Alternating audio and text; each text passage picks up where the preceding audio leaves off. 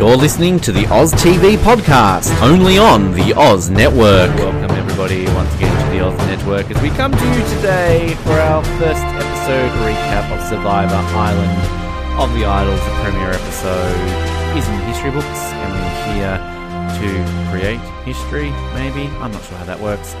Recapping this episode with Survivor Africa's Teresa T-Bird Cooper, very good friend of the show, giving her thoughts on everything that happened, everything that's going to happen in the future, and answering your listener questions as well. So, without further ado, let's get straight into it. Our Episode 1 recap of Survivor Island of the Idols with Teresa T-Bird Cooper.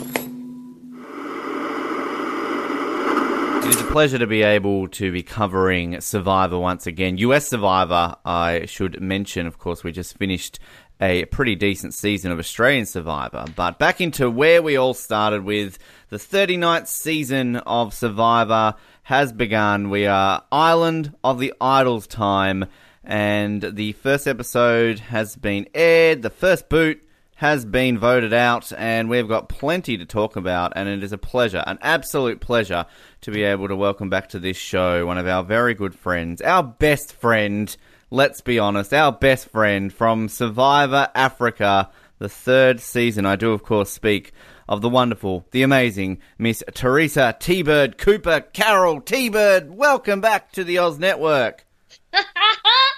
Oh, Ben, what a pleasure. This is where we started. How many years back?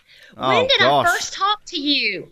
I was barely out of nappies, and you had just also been barely out of nappies. We were very young. Yeah. Very, very young. Okay. Yes. You saved yourself very quickly on that one. So good job on that. God, Ben, it's exciting to be back here with you. Like I said, we started, I don't know how many years ago we've talked. I know we've talked, and of course we've become really, really good friends, and it's great to be here. It's great to be talking about, can you believe, season 39? Did you ever think that you would do it? I know it. Did you think back in the day when you first started covering this amazing series that we'd be up to season 39? Be honest with me. No.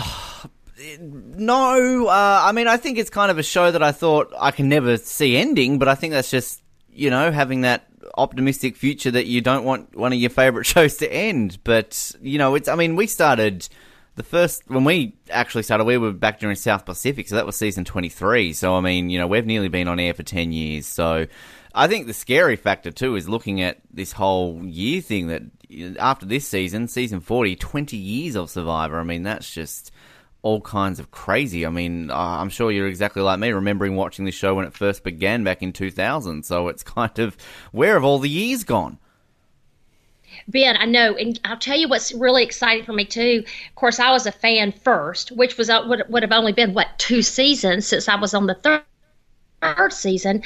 And to be a part of such a strong, a reality show that's held its own for all these years and is so popular all over the world. It's such a cool thing to think that all these years later, from when it started to being able to play, that I'm still talking about it and I still love it, and it's wonderful. It's really exciting.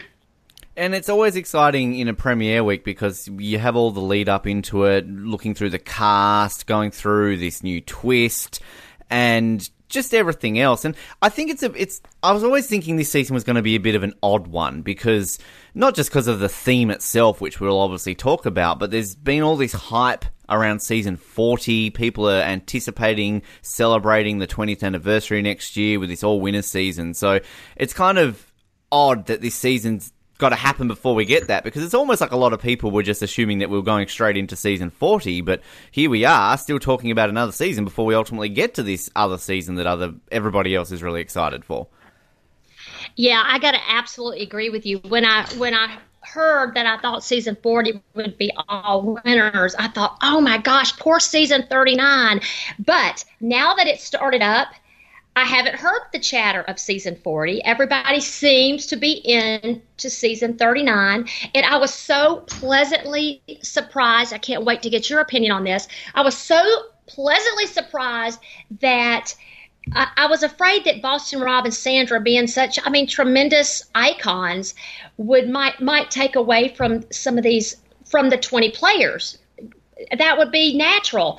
But I didn't feel that at all. I didn't feel it at all from the very first the show the other night. So I was so happy about that, because these 20 people are, they want their time. They want their time to shine.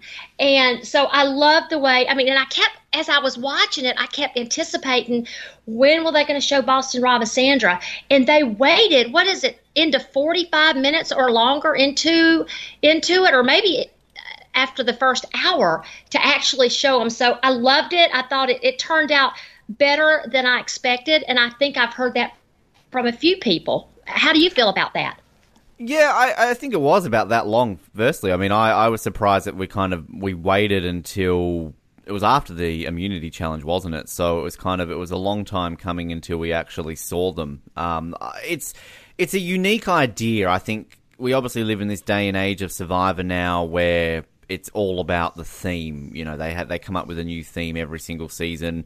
I think this season, to me, sounded very similar to Ghost Island in the fact that they've just kind of altered it a little bit. But yeah, I think I came out of it a little bit more pleasantly surprised than I was anticipating. I think we saw a preview of it with two giant statues of Boston Rob and Sandra. It looked a bit cheesy, but I think what occurred with it all, kind of seeing them on the island, mentoring Elizabeth and everything along those lines. Yeah, I have to say I'm one of these people who I think enjoyed it a lot better than I was thinking I would. So, and I think it's interesting, because do you feel that we haven't seen Boston Rob in 17 seasons?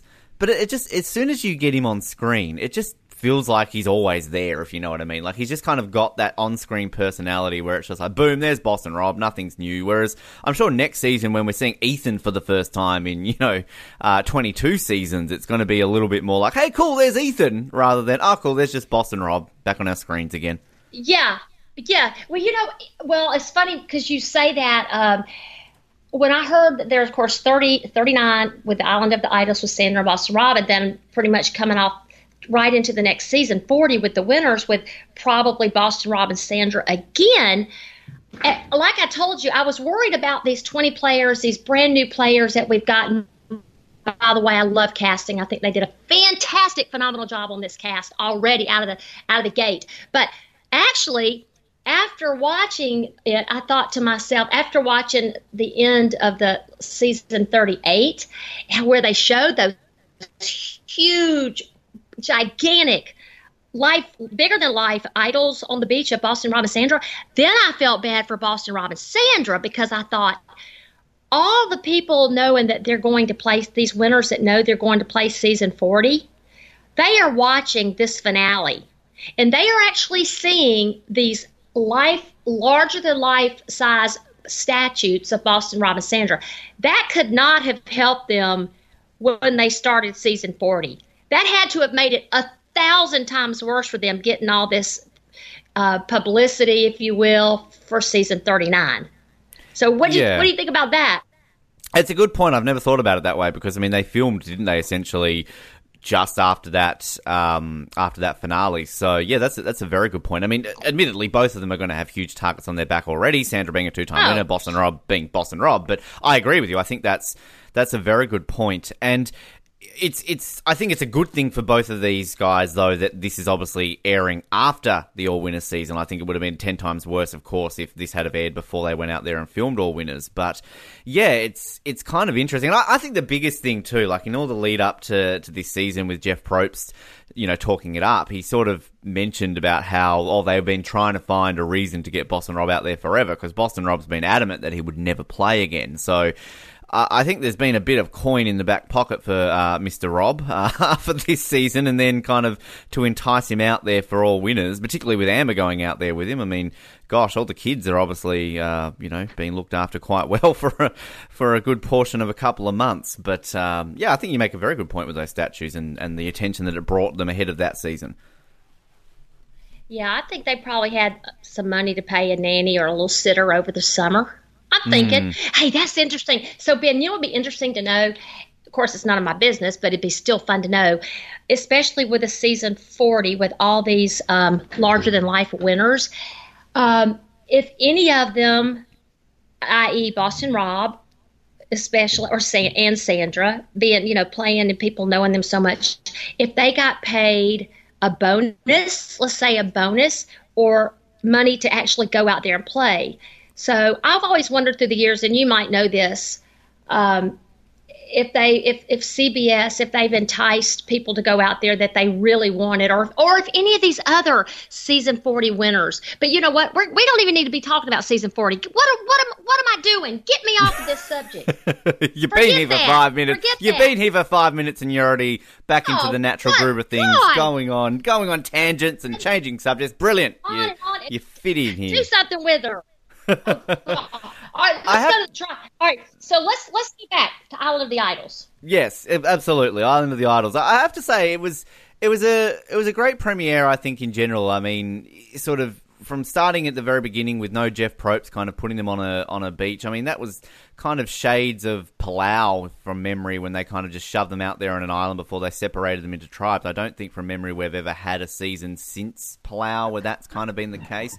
So it's kind of unique to see them. I love their reactions when they're all of a sudden going, "Where's Jeff? Where's Jeff?" And I think I always enjoy a premiere where they really do emphasize a lot on that survival aspect. I mean, you and I, as we just mentioned, fans from the very beginning, back in sort of your days of the show, it was very much about the survival aspect. They don't often show a lot of that now. So I always enjoy these opening moments when they're battling for fire, they're trying to build shelter. It switches quickly into strategy. But, I mean, did you like this twist of just shoving them straight onto a beach, no Jeff Probst's introduction, and having them try to work out what Island of the Idols actually meant? Yeah, I think it was great because, you think you know what's going to happen, although you should think that you think, and it doesn't mean it's going to happen. But was it Chelsea? Chelsea the one that was asking about where's Probst? Was that who did that? I'm pretty sure Chelsea with a great personality. She kept getting a lot of those little sound bites, didn't she? Of like, Jeff would always go to her, like, "Chelsea, how are you feeling? How are you?" And she was one going like, "We didn't know where you were. We thought you'd quit," and stuff like that. So, yeah. Well, you know what? I think that Elaine. Oh, we'll get to Elaine here in a minute. I think Elaine is the one that actually said we didn't know where you were. We thought you'd quit. But I remember when Chelsea in her confessional. Hey, I watched this a couple of times before you and I did this today. Which is why I was a little bit late with us hooking up today. And I'll tell you another thing about that too in a minute. But what I was going to say is, I remember when I went out there all those years back on season 3, the number one thing that I was so did I say so excited about was seeing Jeff Probst. I just remember. And I think I know that I am not the only one to think that way, because I'd only watched him 2 seasons before, but to me, he was like the coolest guy ever.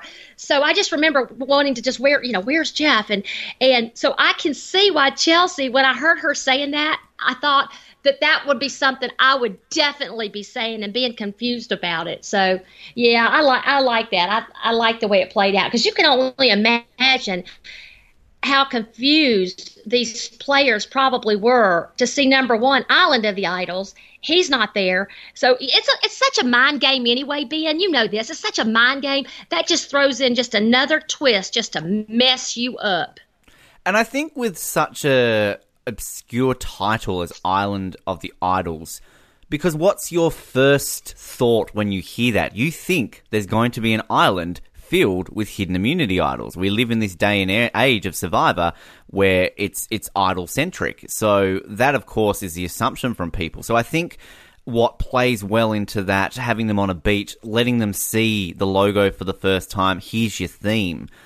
Like, straight away, that allows someone like Elizabeth to go off to that idol and come back and tell the lie like she did, because how in anyone's right mind are you to automatically think, Idol, Survivor players, Boston Rob, Sandra? Like, you'd have to have a very open-ended mind to be able to put those two together, and that's what the theme is. I would think never. I would never come up with that, especially there's been so much talk and chatter through the years of all these idols that keep appearing. Mm-hmm. I can't think of anything other than thinking, oh, Lordy, there's just a bunch of idols here. I mean, that only would make sense for me to think that way. Oh, we did learn something about Elizabeth last night. She is an extreme athlete, obviously, right? What is she, a 3-time Olympic winner? Swimmer? Yeah, but we all 2-time Olympian. I think she's won. Yeah, she's won about 3 medals. I think from memory off the top of my head. Yeah. But I think I did learn that she's not a very good liar. Because when she came back and she was spilling that, I thought, I'm not. What did she say? It was so funny. Okay, I think I know what she said. She was describing how it happened. She goes, well, you walk down a path and you see 3 urns, and then you see 3 urns, and then you break an urn, and it says you've got a chance to play, and then I broke an urn, and I didn't know what was in it, and then what mine said was, you lose, no game. I thought, oh, come on, Elizabeth, you could do better than that. So and they didn't show anybody saying, and Ben, they did not show anybody saying, what? I don't believe it for a second. So Ben, and I've seen and read different things about people saying, why would she lie about that? Was that the best thing? And I think she maybe came off with, use your gut or believe in your gut, whatever Boston Rob was telling her. But I've thought about this since watching it. I don't know how I would have played that, because now everybody knows at some point they're there, and that everybody's gonna know that. So they're also gonna know, her other 9 tribe mates are gonna know, wow, that sure was easy. She lied to us. So I don't know. I'm kind of in the middle. But could she have gone back and told them? They didn't tell her not to tell anybody, right? Yeah, because you usually see that, don't you? Like, you kind of get that little, it's up to you what you tell your tribes. I'm assuming they did. Maybe it's just one of these things that they felt they don't need to air because people generally know the gist of it. But, yeah, I for one, thought that she should have told the truth, because I agree with you. I think it's not like Ghost Island where you can kind of make up what you want to, because, there's no one there. Like, Boston Rob and Sandra aren't there. You can say whatever you want. Whereas this one is going to be a little bit trickier, because you walk on that island, you can't avoid the statues. Then they're walking out to you and straight away. And that's a pretty big talking point. I'm sure there's super fans on this show who are going to end up on that island are all of a sudden going to be like, holy shit, it's Boston Rob and Sandra. Like, lose their shit. Like, I'm not saying Elizabeth isn't a super fan. I think her reaction was a little bit more subdued than kind of, if I was out there or some other person who's been obsessed with the show for a long time. So, yeah, I for one thought she should have told the truth. That's just me. But, yeah, she didn't. I don't know if she sold that very well. But I guess she sold it to an extent where it sounded very Ghost Island-y, didn't it? Like, you've got 3 urns, and at the end of the day, she didn't get something out of it. Oh, gosh, so that's so funny that you say that, because, Ben, this is what I was thinking about. So, you've seen and read it, and I've talked to, some players in the past that were kind of cast off the street, if you will, and weren't huge super fans, like you just mentioned, of the show. So there are people that get cast that aren't really familiar with the show, and I know casting will say, hey, you might want to watch the last few seasons, blah, blah, blah. Well, let's face it. How funny would this have been if they had sent somebody out of these 20? Now, I don't know. You probably studied the cast. And if they had sent one of these 20s, that one of these they cast off the street that's really watched the last season or 2 just to kind of get familiar with the Survivor concept, but don't know who these idols are. Can you imagine the fantastic reaction where they're walking up there and here's Boston Rob and Sandra walking out?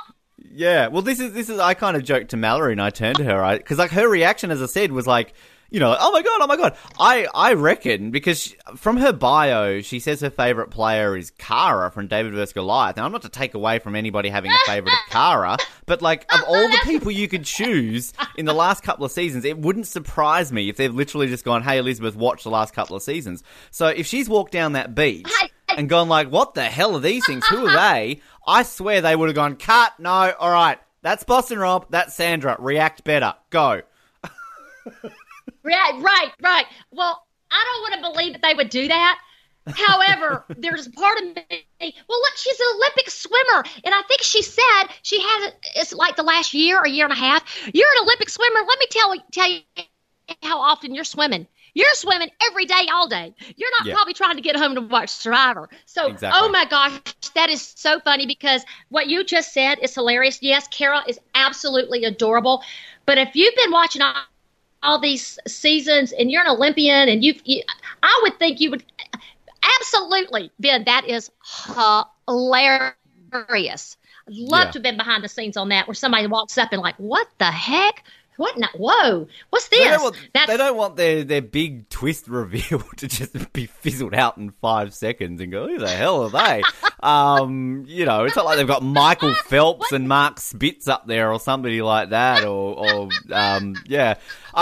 correct myself too. She 2 medals and 3 Olympics. So it was the other way around that she's been in. But I just think she definitely brought a lot more than I was anticipating, because we had in Heroes, Healers, Hustlers, we had the Olympic swimmer who was voted out first, didn't we? So it was kind of this, I guess, trend of having an Olympian on the show not do well. Katrina was her name in Heroes vs. Healers, Hustlers. So I was glad that she lasted the first episode.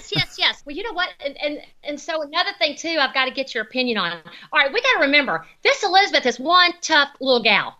She is an Olympian. She has been dedicated, persevered, whatever she needs to do to get her training in, probably her whole life. So here she is over there with Boston Rob and Sandra, who, now that you and I are talking, don't think she really knows much about him, because that just makes our story funnier. So let's just stay with that. So now that she's over there, it just makes it funnier. So when here is this fierce, let's say fierce Ben competitor, and they're showing her how to build fire. And what couple of things that I thought was interesting when they said, I don't know which one said, do you want us to teach you how to build fire? And she jumped on it like Ben, don't we all know when we go out there, we're going to have to build a fire? Yeah. Yep. So that's 101. Yep. The excitement she felt, I'm like, okay, she's acting like she's so excited. Maybe, I don't know, maybe she doesn't know how, but this will be a good little training exercise for her. But then when they asked if she wanted to go, when Boston Rob gave her the idea of either, going head to head with him, would she do it? She's a competitor. Yeah, she's going to go against him because that's her. That's the person she is, right? Somebody else may have said, hey, you know what, Boston Rob, I've seen you for all these seasons. There's no way I'm going to do that. But Elizabeth is right up there going up head to head with him. And here's another thing. What if she had beat him? Now, come on. That would have been equally as great. And she was doing a great job because she looks like she got fired fairly quickly. But that Boston Rob seemed that he was, when he said, what were you thinking about going against him? I thought, what? I'd have gone against it too. That's pretty much the characters you want to see cast out there, are the ones that are going up and pushing it to the edge. Yeah, and I think also too the very first attempt, because your vote's your power in the game of Survivor. It's not something you actively want to lose, but for that very first vote, Rob and Sandra kept talking about how you find yourself, you think you're in a pretty decent alliance, and she was obviously safe, never in trouble. Do you feel that that's the one where you risk it the most? Because at the end of the day, if you lose a vote in a tribe of 10 and you're in a solid enough alliance of 4 or 5, at the end of the day, it's not really going to matter if you don't have a vote at that stage of the game. Absolutely, 100 million trillion %. You got 10 people, and like you said, you've already said, I feel pretty safe. And I did like the idea that she did not tell him she did not have a vote. I thought that was perfect. She did not need to mention that. But yeah, it was worth it to me. I would have done it all day long. Now, if you get further in the game and that is offered to you, still, do you take the chance and gamble on having 2 immunity idols for 2 tribal councils as opposed to losing a vote? I'd probably still take the challenge. Absolutely. Yeah. It's still, I think I would too. I know you'd have to weigh it out later in the game, but two immunity idols, I don't know. I think I probably would. I think, too, the interesting fact of this, because it was talked a little bit pre-game, and we sort of had a bit of an inkling here with that confessional by Rob, was she was quick to jump into it straight away, wasn't she? She was like, yeah, I'm going to do it. And then we kind of got Rob saying, like, oh, it's surprise. I can't do a Rob accent. I was trying, but I'm not even going to attempt it. I was Try it. Amber, I was trying to get her to. No, I just can't do Boston. No, I could do South. But... No, you can, Ben. No, that's good. You're doing good. Do it. I've always got to start with Amber, because Amber gets me into the zone to talk about this. Yeah, I was gonna vote. I was gonna give her more of an advantage, but she just jumped to it. These new players, they just jump into it. They don't think. Yeah, he said something along those lines. Yeah, and Ben, that was a little confusing to me, because I'm like, wait a minute. Here he's made an offer. I mean, what is she supposed to say? Is this like, let's make a deal, or what have I got in my other pocket? He said I had some other things in my pocket. What? I can tell you at that time I wouldn't be like, no, I'm not sure I want to take that deal. You got another offer for me? I mean, it kind of sounded like he expected her that she should have done something like that. So I would have gone like this. Okay, I lost the fire. I'd looked at Boston Rob and said, okay, Boston Rob, let's do 2. That's 2 out of 3 or something. But to assume that there was anything else coming after that would be, I don't know. It was, I think it's kind of, like it was an odd thing, because obviously from a production point of view, we want to get that little soundbite from Rob, so we know moving forward that, we should be questioning her decision and kind of, okay, well, should she have just held off for a little bit? But I think it is like, I mean, you understand Rob when he's saying, like, these new Survivor players, they do this, but in all fairness, Rob was a new Survivor player in our cases. Rob was doing that. I get it. He adapts. He's played 4 times, so he's had more chance to adapt than anyone, with the exception of Ozzy and Story. So he's had that ability to kind of think on his feet now and say something like that. But, let's go back to season 4, when we've got little old skinny construction worker Rob, who's blindsided by John. He's not thinking logically like that at the same time. So I think kind of... Is it a bit harsh to all of a sudden be like, oh, they just all of a sudden think they should have held out for a little bit, because she's got no idea that's going to. She only found out who Boston Rob and Sandra were 5 minutes before this. T-Bird. You're right. and you know what, Ben? So I think another thing at the very beginning, I think Boston Rob said that he understands every component of the game. Mm-hmm. What does that mean? How do you understand this is the most, this is what I say, Survivor is just like life. It mirrors life. And it doesn't matter if you play the game, however many times you play the game, there will be probably a different outcome, because there are variables and there are so many things that change. So to say you can understand every component of the game, I don't know. I'm just trying to process that, but I think the interesting. I love that they called it Survivor. Yeah, I think it's really interesting how they play this out, because, like, again, Boston Rob's played 4 times, Sandra's played 3 times, so of course they've got these skills. They've played for more than 200 days combined, I think, as they mentioned. But I love how they made this aspect of, like, Boston Rob being this fire king. Now, I can't remember every aspect of all of his 4 seasons. Probably All Stars the most, because that's my favorite season, but I don't ever recall Boston Rob being Mr. Firemaker. Do you remember Boston Rob being Mr. Firemaker? No. And that people would be appalled that she'd go up against him.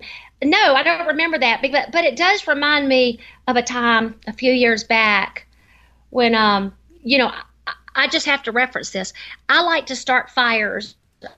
I shouldn't say start fires. That doesn't even sound right. Whoa. I live out here on a farm. I live out here on a farm, which you're very much aware of since you have been here several times. Mm-hmm. And I have fire pits, different fire areas up here on the farm, because I like to have a fire going. And I remember the day when I went up against my very good friend, Mr. Ben, in a fire-making challenge. That was my audition tape, wasn't it, for Survivor? I believe I filmed that to send off to Australian Survivor.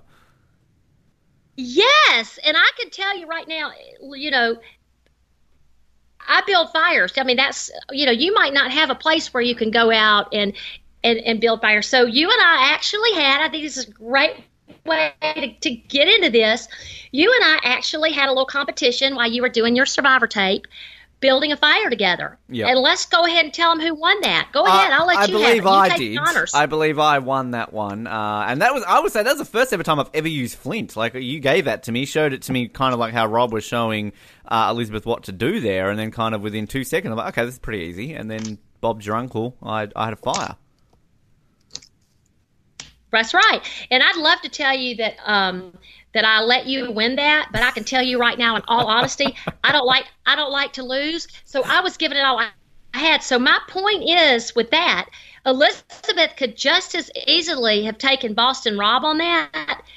Just as, you never know. It's just like I said, you beat me at building fire, and you had never had, like you said, you'd never used Flint before. So basically, if you're shit at building fire and you're learning on the thing, you can beat a Survivor legend. That's what you're saying. So that basically, that's what Elizabeth could have done. So well, but you never know. It's kind of like, I don't want to say beginner's luck. But sometimes there is something to that. Or her Go on, say it, T-Bird. It was beginner's luck. Come on.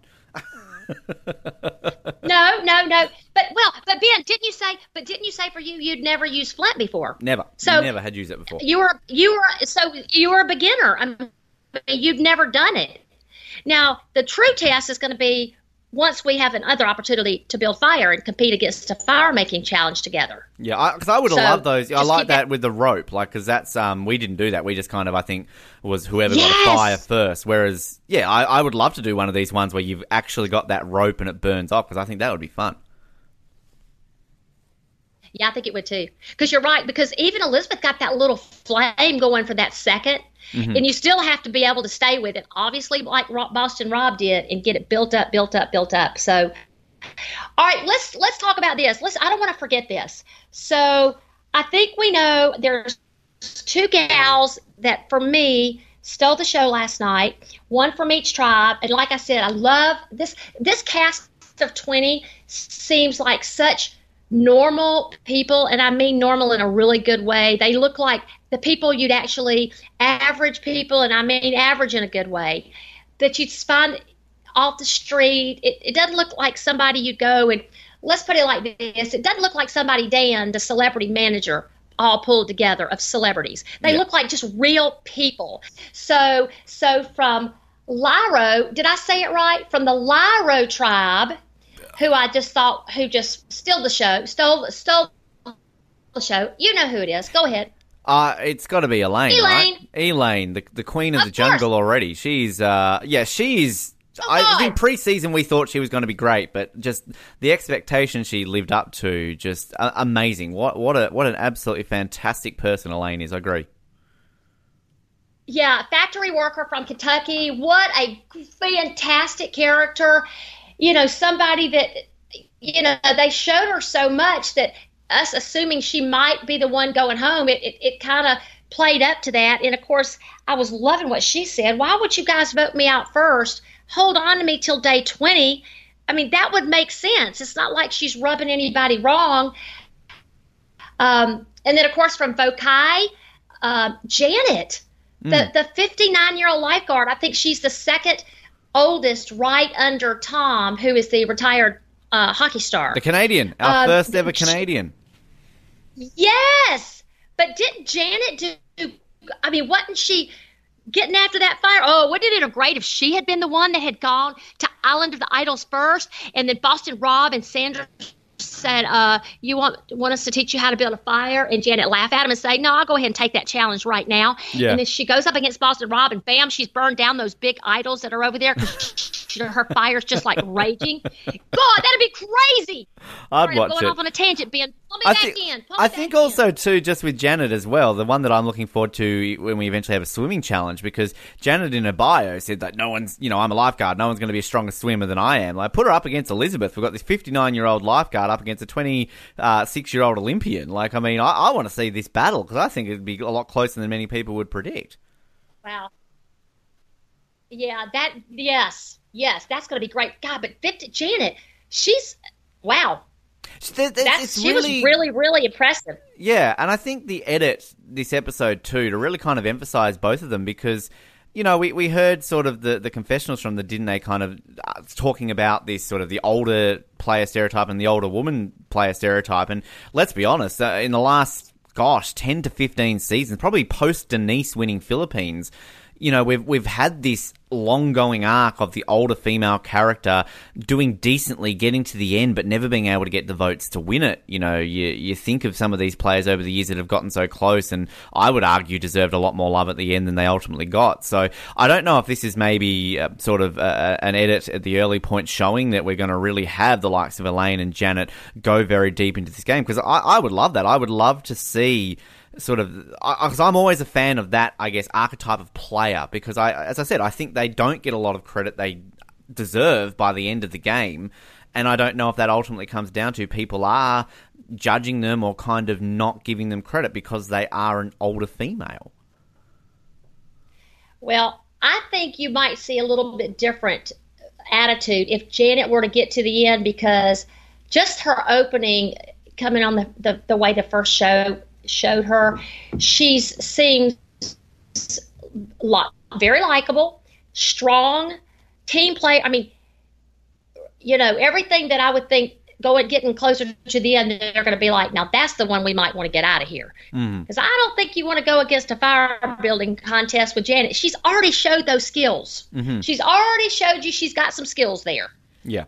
Absolutely. Might not want to get to the Final Four and have to do that with Janet. Hey, so who do you think? Let's go ahead and put this out there right now. I hope our Elaine stays in there longer. I love her.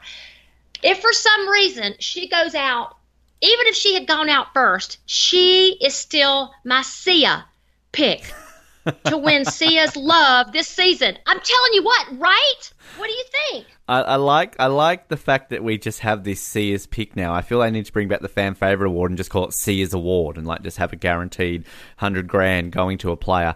Absolutely. I think for sure. I think she's definitely leading the Sia pick at the present moment. I'm still a huge Lauren fan. I think Lauren had some great moments too, but I mean Elaine easily stole the show. I think honestly though, if I'm looking at it, I think someone like Vince would definitely appeal to Sia as well. So I think kind of there's a few there that sort of would be floating around, and Sia would be brushing the hair away from her eyes to make sure that she's watching it very closely. Oh yeah, this one there might be several Sia winners on this one. Let me ask you a question to see how savvy you are about the Sia picks. You're so good at this, T-Bird. Can I just interrupt and say you're so good at this? Since you've been doing your episodes with Rob, you're becoming a natural. I feel like this is the other way around. It's Survivor recap with Ben, special guest Ben, and host T-Bird. I'm loving this. Ben, you are so sweet. Hey, I've learned from the best, right? Well, you haven't been on this show in a while. Thanks for Rob, but that's okay. Well, and thank you for mentioning that. I as much as I love you is as much as I love Rob, and it's so fun when you feel like you're just talking back and forth with a friend, with somebody you really like about a topic that you really love. So it's great. It's been fun. All right, so now Sia Award. Here's the question. When did we first see Sia? Who did she give the first award to? Ty, wasn't it? In Korong, was it? With the chickens? Right. Yeah. Yes. Absolutely. All right, that's absolutely right. Okay, who was the next one? Oh, has she not only done it twice? No. Has she done it more than twice, has she? Huh. It was a tie again? 6 times. 6 times? Jesus Christ, I'm paying attention. No, the next one, the next one, he was the only one. He's from Kentucky. Oh, Darnell? Yeah. Donathan. Sorry. I'll tell you, T-Bird, I'm very, I sort of took a bit of a break, so I kind of binge watched 36 through to 38 really in short time frame. So 36 to 38 really blend into me, so I'm sort of just letting you know, so some of those names. But I know, absolutely, I know you're talking about now. Okay. All right, so, and the cool thing, so the next 3, I'll give you a clue. You guessed Donathan. Mm-hmm. All right, the next one was from my favorite cast in a long time, the gentleman that won the next one. My favorite cast, with Christian and David vs. Goliath. Thank you. Gosh, Great cast. Who was great in David cast. vs. Goliath? Was it Christian? Nope. No? Oh, it wasn't, was it the writer dude who got, like, third? No? Nope. Yeah, nope. you're going to have to help me out here. I'm telling you now, these are all the same. David. I'm sorry. All right, David Goliath. Davey. Oh. David Rickenbacker. Right, yep. I love him. So he lives in Atlanta. We'll get to him in a minute. All right, who is the next one? The next one from Edge of Extinction. You're going to know this. Who would Sia have picked for Edge of Extinction? You are going to so know this. Is it Devon? Yes! Oh, okay, Devon's. there we go. Devon's now, awesome. This one I did not know. It was Devon's. I won't make you guess this one. The next one was Aurora. Sia was touched by Aurora because she was in foster care. So she gave Aurora, I think $15,000. And then the last one has played several times. Fan favorite. Just married another beautiful Survivor player. It's Joe or Sierra. It's either Joe or Sierra then. It was Joe. And what she did with Joe, she asked Joe if he would cut off his luscious locks for $15,000, I believe, for the money. I may have the number off on the amount of money, but he said, I will cut my luscious locks off for $15,000, but I want all that money to go to charity. Oh, wow. Fantastic. What about that? So she gave the money to charity. So anyway. Some of these we don't see that all the time on the reunion though, do we? So a lot of these are obviously announced after the game, are they?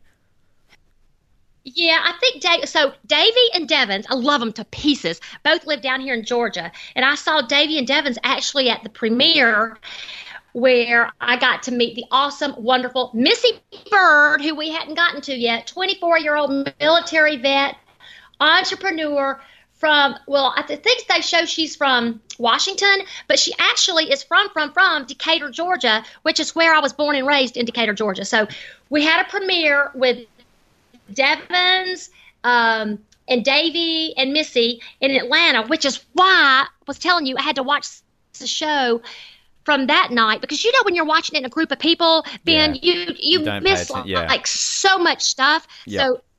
So that's why I was telling you today I'm trying to watch it a couple more times so at least I know something I'm trying to talk about.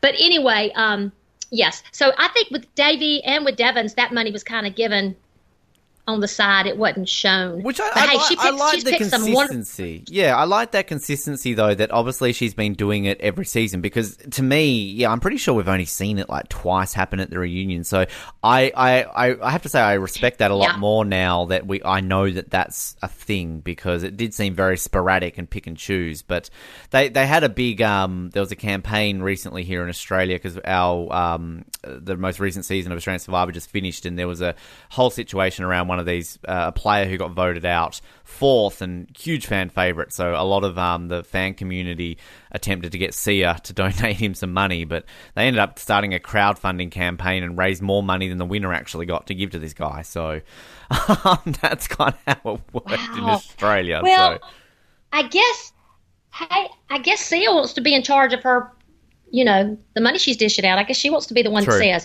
But however, I want to say, let's just go ahead and say right now, if Sia does appear on season 39, even after the finale, my girl right now is Elaine, hands down. That's where it's going. She has no, let me say this: Elaine and Vince. She has a reserved seat at the finale. I remember when I went to the Game Changers finale, there's a seat there with the name Sia on it. So clearly they've got it there ready to go in case she decides to show up. So I love how they kind of have a reserved seat for her at every single reunion. Wow. It's funny. I want to talk about Ronnie. Our first boot. I believe he's our first male first boot since Ko Rong, I think I was told. It's been a while since we've had a male first boot. And it keeps up this tradition, T-Bird, of the professional poker player, let's be honest, being kind of shit. We always have a pro poker player that just doesn't do well. I mean, taking Boston Rob out of it, because he kind of came one after he was on Survivor.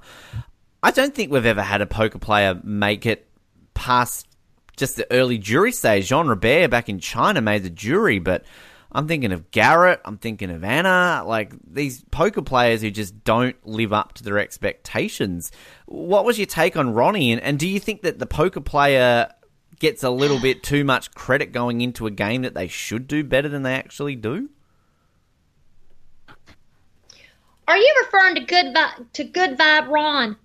Good Vibe Ron. That's what he called himself. Good Vibe Ron. The Good Vibe. He has Good Vibe Ron. Good Vibe Ron. Yeah, you know what, Ronnie, Good Vibe Ron. Ronnie, you know, I got to tell you, my heart goes out to the first one booted out, because I remember even way back in Africa, that was every one of our fears is, please. I mean, we would say it. We just don't want to be the first one out. And of course, we won the first challenge, so we didn't have to worry about that. Because you've got to imagine, Ben, what that will do to your self-esteem and, you know, everything. So I don't know. I always don't want to. My heart always goes out to the first one out. It just does. I don't care what I thought about them, with their character or anything else. It just does. So, but I'm wondering, after seeing him at Tribal Council last night, it appeared, now I know they had thrown his name around earlier on before Tribal Council, but it looked like Elaine was ready to be the one gone, but she just gave such a heartwarming, heartfelt story, along with Vince did too. And I guess Ronnie's just wasn't as heartfelt for the others. Do you think it changed, or do you think they were always going in for Ronnie? It's tricky because I felt that edit was done well, because I for sure thought it was Elaine, because just the way they kept emphasizing her and kind of showing so much of her, and then kind of all the talk around Tribal Council around her, because to me, even the Ronnie side of things, I thought if it wasn't going to be Elaine, it was going to be Vince. And it was just, I'm not saying it was a bad edit. I think it was cleverly done to kind of give the viewer a bit of a blind side, because while I know his name was out there, I didn't fully believe he was. So I think it kind of probably did change. I don't know. But I just feel as though at the end of the day, the edit was done in such a way that really didn't give us a clear indication of how that all played out in the closing moments. It'd be interesting to kind of hear from these players. I know CBS aren't doing a lot of exit interviews this season. I think only select shows that have them, and I haven't listened to any with Ronnie. So I don't know specifically if he's explained kind of what went on. But, I mean, he looked absolutely shocked. It's Aaron, isn't it, that also... Yeah. Was it Aaron? Yeah, it is Aaron, who looked very shocked as well. So kind of they were the two that were working together. So, yeah, I've got a feeling it probably did change last minute. Well, I don't want to get off of Ronnie yet. I want to talk to him a little bit more, but you just mentioned Aaron. It looked like Aaron was kind of the leader maybe so far of Lyro, or what it showed. Do you think that? Or he seemed like he was the one trying to pull it together and make the decisions. What did you think about that? I think so. I think kind of the way he kind of worked with Ronnie, it sort of looked in that way. And kind of, you know, we have that early on generally in Survivor, don't we? Kind of these, you know, alpha men sort of, people are drawn to them anyway, or kind of, and they kind of live up to that a little bit. But I think, you know, what didn't put the target on his back was that clearly, you know, Ronnie was doing these wheeling and dealings and pulling Elaine aside in the water and doing this, and straight away you've got a confession with Elaine going, don't trust him. So it's kind of, maybe that feeds back into that poker player aspect. It's kind of, you know, you think they should do well because they play a game which is very heavily on strategy and everything, but again, it's just, to me, Ronnie just played it too hard, too fast. It was very much like a Garrett all the way back in Cagayan, where it was sort of like, you know, just, you don't need to play that way so early on. Well, you know, and I think Ronnie even said when he was talking about Elaine that he likes to sit down and watch what the others bring to the game. So, of course, which would make sense with being a pro poker player. But I don't know. Wasn't he the ones, or the one that was out looking for idols at the beginning, and they referenced him. They thought he was looking for an idol, which I guess in hindsight he needed to find one. I think was that not was that Jack on Vakai? Was that on the other tribe?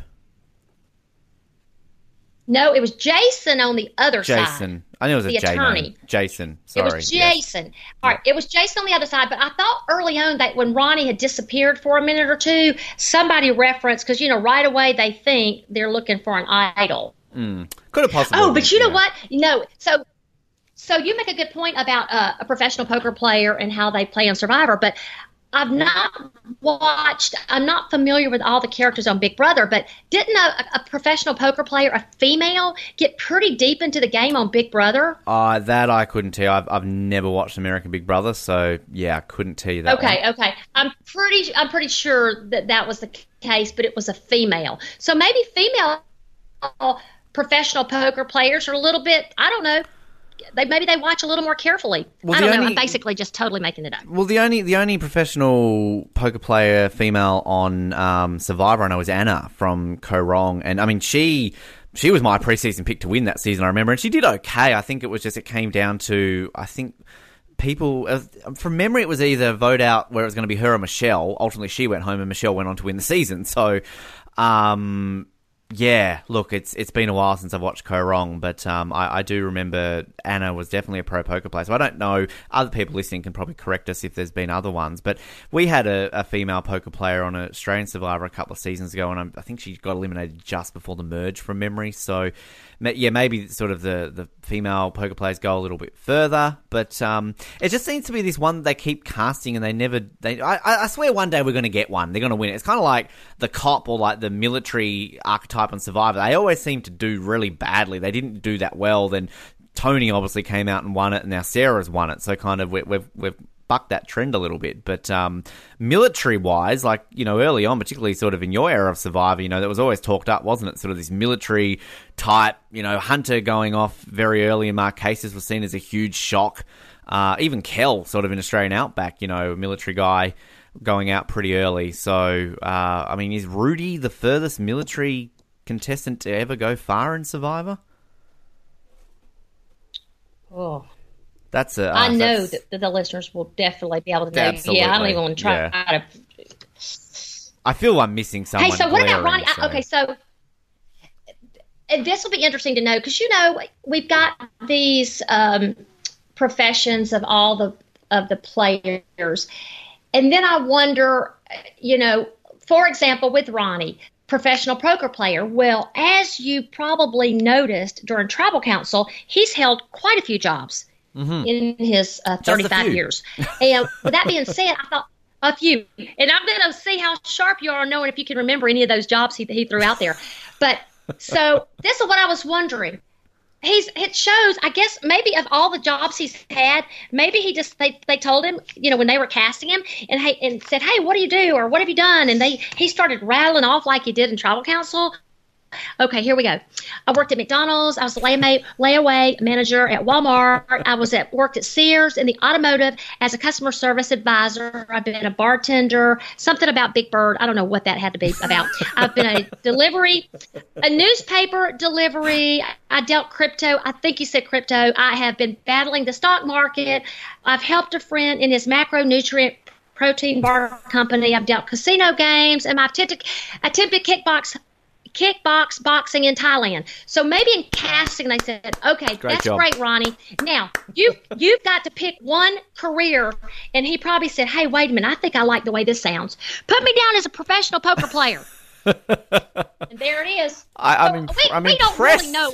I'm very impressed with this research you've come into this with. You really are doing well. Well, I was fascinated and loved it because I'm down here in the South now.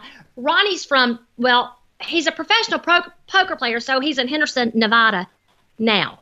But when he says McDonald's and Walmart and Sears and naming all these companies that I grew up with in the South, I thought, that's my kind of guy right there. So, He definitely got his point across when he told Elaine, hey, I know where you come from. We come from the same, place where we've always worked hard and had to work hard for what we want. And you can tell by everything he's done that he definitely is one of those people kind of like Elaine. So, again, my heart went out to him because Well, I don't ever want to see anybody going out and getting voted out, especially first. I did like that conversation with Elaine when he said, like, I'm looking into your eyes and I can see you've been through some stuff. Like, I appreciated that. That was kind of a nice little connecting sort of line there. And like, as much as I said before, he maybe played it too hard, I think, you know, when you're trying to relate to someone and trying to connect to it, I think that was kind of, you know, it was a nice little moment. I appreciated him saying, like, as you brought up before, that he sits around and watches people and reads people. But I just think, like, at the end of the day, you know, let's compare it to, say, Russell back in Samoa when immediately he's going to the younger girls and the dumb girl alliance that he called it. Like, he's going to girls and manipulating, you know, trying to get involved there, and it worked for him. Ronnie's maybe thinking the same thing, like, I'm going to go and try and connect with a certain type of person and get into them, and I'm going to connect them on a personal level. He just chose the wrong girl. Like, Elaine was too smart for that, and Elaine saw through it straight away. We had that on Australian Survivor when Russell Hantz came and played. People saw through him straight away, and he was the first voted out from his tribe. So there you go. That's kind of it. It's the chicken or the egg situation where all of a sudden you're going to play it one way, you're going to play it the other way. Unfortunately for Ronnie, he ended up on the wrong side of it. Yeah, and I actually thought that was a really cool moment when him and Elaine were talking. And I actually thought when he said, you know, that, you know, he felt like that they had a lot in common. I think these two are going to really bond. But then right when I thought that, they came back with Elaine's show, and I know in my gut he's a weasel. I thought, okay, maybe not. Yep, yeah, definitely. A couple of people I want to sort of mention going through. I do actually want to talk about Tom. Look, pre-season was very excited for Tom. First Canadian, first NHL player. Within 5 minutes of hearing his accent, I turned to Mallory and I'm like, oh my God, that Canadian accent. Like, I'm loving this guy. It's so good. I was actually pleasantly surprised. I was expecting him to be a little bit more combative and a little bit more kind of, you know, rubbing a few people the wrong way, but he seems to be quite a popular guy. People seem to be coming to him socially. Obviously, kind of early on, he sort of seemed to be on the wrong side of numbers, but ultimately he was fine. What's your take on Tom? Well, it's funny because I can't wait to hear from the Canadian fans. What do y'all think of Tom being the first Canadian to have played? I liked him, and let me tell you why I liked him. Even though, again, retired NHL star, I like the way that he bonded with Vince and with Elaine. And he seemed so caring and so open. He didn't go and bond with the guys that, like, maybe I would have thought he might have bonded with Aaron and maybe Dean, but he went to Vince and Elaine. So I love that trio. I really like that trio a lot. And he looks like he's just, sometimes you get some of these male players that are kind of, I'd probably call Tom an alpha male. I mean, he's been in the sports world all of his life. Shoot, a hockey player, that's a tough sport. But I loved how he was very likable. And to be the oldest player out there, he looks like he's in good shape. And, yeah, I like him. But again, I'm really interested to see if the Canadians, so many want to play, how happy they are with the first Canadian that has been cast. Well, be interesting to know. I think they'll be pleased, don't you think? I definitely think they do. And, you know, I mean, Mallory sort of has never really watched a full US season live before in a very long time, so she's kind of drawn into this a little bit. And I know Colin's sort of very excited for it. And I, for one, was certain that this season was going to be Canada versus USA. I was very surprised that it wasn't. And I for one, think they will still do that. I mean, I've talked plenty of times on this show, T-Bird, about how that season sells itself, that it should have a Canada versus USA season moving forward at some point in the future. But I think it is a big deal for the whole country of Canada, because Survivor constantly rates still in the top 10, top 20 shows every year, even after 19 years. And Survivor still doesn't do that in the States. So it's still a very popular show. Canadians have been screaming for years to have them play. And I've been very surprised that they didn't get their own version, because obviously they produce their own Amazing Race, their own, you know, all these other versions of reality shows. So next best thing, probably even the best thing, they would probably prefer to play this version than have their own. So it's a big deal. I really do hope that Tom does well, but even if he doesn't do well, I think, you know, he's going to open that door up, and I think post season 40 we're going to see a lot more Canadians in, and yeah, I think they'll start to play up this, because I'm surprised they haven't really talked up the fact that he's Canadian. They've brought up the NHL thing. he hasn't really brought it up because you can tell this guy's Canadian. He's got the accent. He's nice. He's a hockey player. I mean, come on. That's the 3 boxes. If you meet a Canadian, that's what you expect them to be, right? Yeah. That is interesting. They really hadn't played that up. I don't even, like you said, it wasn't mentioned at all, right? No, well, not at all. Not at all. And I think they refer to him his bio says he's from Connecticut because I guess that's where he lives from. And he played for American teams. He played for Los Angeles and New York. So kind of he spent a large portion of his life and career in the States. But I mean, this guy is Canadian through and through. Just listen to his accent and you can hear that Canadian come through. But he's smart too, Ben, because there's whatever. I mean, he's already the oldest guy out there. He's 60, and I know what Janet's 59. He's the oldest guy out there. And do you really want to separate yourself by saying, "And I'm Canadian," and everybody else? Everybody loves to find a reason. True. And now he's already spilled the beans that he's a athlete, and you know what people automatically assume? Well, he's got lots of money. He doesn't even need to be here because he's got lots of money, whether he does or he doesn't.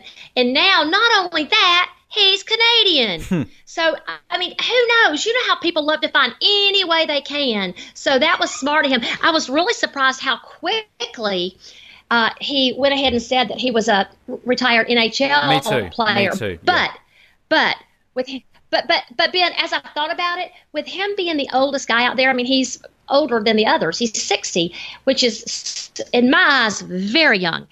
He probably thought, hey, I may be the oldest guy out here or the oldest person out here, but I'm an athlete, basically, so don't even worry about it. I can hold my own. So then I can see why he would want them to know that. That would be something that might encourage the others that, oh, he's a little bit older or more mature than the rest of us, but he's still an athlete. Well, it seems to be that way, doesn't it, with some of these older contestants, doesn't it? Because we had that with Joe, didn't we, in Co Wrong, sort of, emphasising that I'm an FBI agent. And then, we brought Rudy up before, but I mean, Rudy, a different era, of course, like, someone of that is probably going to go, not maybe go as far today, but Rudy was very quick to emphasise his history in the military and everything along those lines. So, I think that's a very good point you make, actually, because I was, for one, shocked that he was so quick to say that, I played in the NHL. But I mean, again, maybe it also plays into the fact, and this is no disrespect to the sport of ice hockey because it's one of my favourite sports and I know how physically demanding the sport is, but maybe he thinks because obviously the sport isn't as prominent in the States as it is in Canada, and maybe he's playing with some people where, they're from parts of the country where hockey isn't a prominent sport. Maybe he's assuming, well, people don't think hockey's as physically demanding as football or basketball, if you know what I mean. So he could also be just playing up to that fact and thinking that, hey, cool, people might not think that the same way about my sport than if I was a professional something else. God, yeah, that's true. But I live down here in Georgia. Now we have a hockey team. We did way back in the day, but for the most part, growing up, we did not have hockey here. But you lost the Thrashers a few years ago, unfortunately. Hockey players were. Yeah, but I've always, when I think of a hockey player, I think of somebody tough. Yeah. I just do. And even though it's not a sport that's. So, I don't know. Yeah, it could go either way. That's definitely for sure. Hey, did you notice we've got 3 players from Rhode Island. So they must have done a little casting wagon, took a casting wagon to Rhode Island because we got 3 from Rhode Island. It's half the population, isn't it? It's half the population. It's half the population. Yeah, yes. I think it could quite possibly. You know who it is? Who the ones from Rhode Island are? I wonder if they. And that's another thing. People, you want to be able to bond with people. And I didn't hear anybody say, "Hey, I'm from Rhode Island too." Jamal, I like him. Yep. Aaron is another one, isn't he? Jamal's from Rhode Island. Let's see, Jamal, Aaron. Aaron, yep, Aaron, and our Olympic swimmer, Elizabeth. Yeah, we talked a bit about this with Billy in our preview that we've got a few Rhode Islanders. I think there's a couple of Jerseys and a New Yorker, so a few New Yorkers. So they're very East Coast savvy. Remember, we had a season, didn't we? Gosh, what season was it? Was it like 80% were all from California? I'm thinking that was back in the sort of Fiji, Cook Islands era when it was very heavily recruited. So, yeah. Right. So, I think I'm showing 3 New Yorkers, Dean, the account executive. All right, let's see. Dean's from New York. Jason. Yep, and Tommy. An attorney. Jason. And Tommy from New York. And then from LA, I'm only showing 3, which are 3 from California. Chelsea, cute little personality, the video producer. Let's see. Chelsea is LA. Who else is LA? Dan. Oh, Dan. Yeah, the celebrity manager that likes to touch people. That likes to rub on people. Dan. I was going to bring up Mr. All right, wait, Dan. one more. Hang on, one more. Go. Vince. Yes. Vince is from California. Okay, go ahead. Yeah, let's talk about Dan. Now, how do I put this without trying to sound too mean?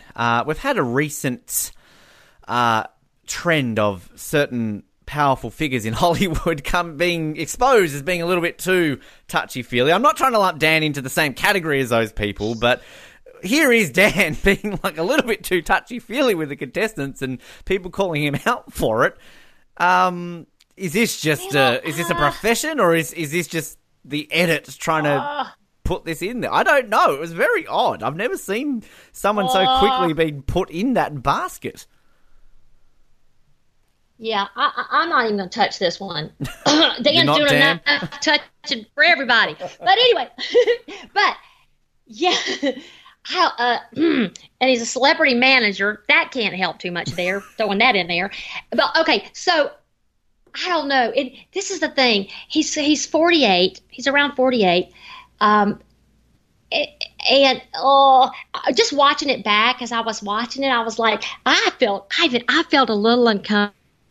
I'm like, something about this just feels wrong. And I don't think he means anything by it, but I know that it was at Kelly, the student from Philadelphia. Kelly was really uncomfortable because she said, what'd you say? She's a germaphobe?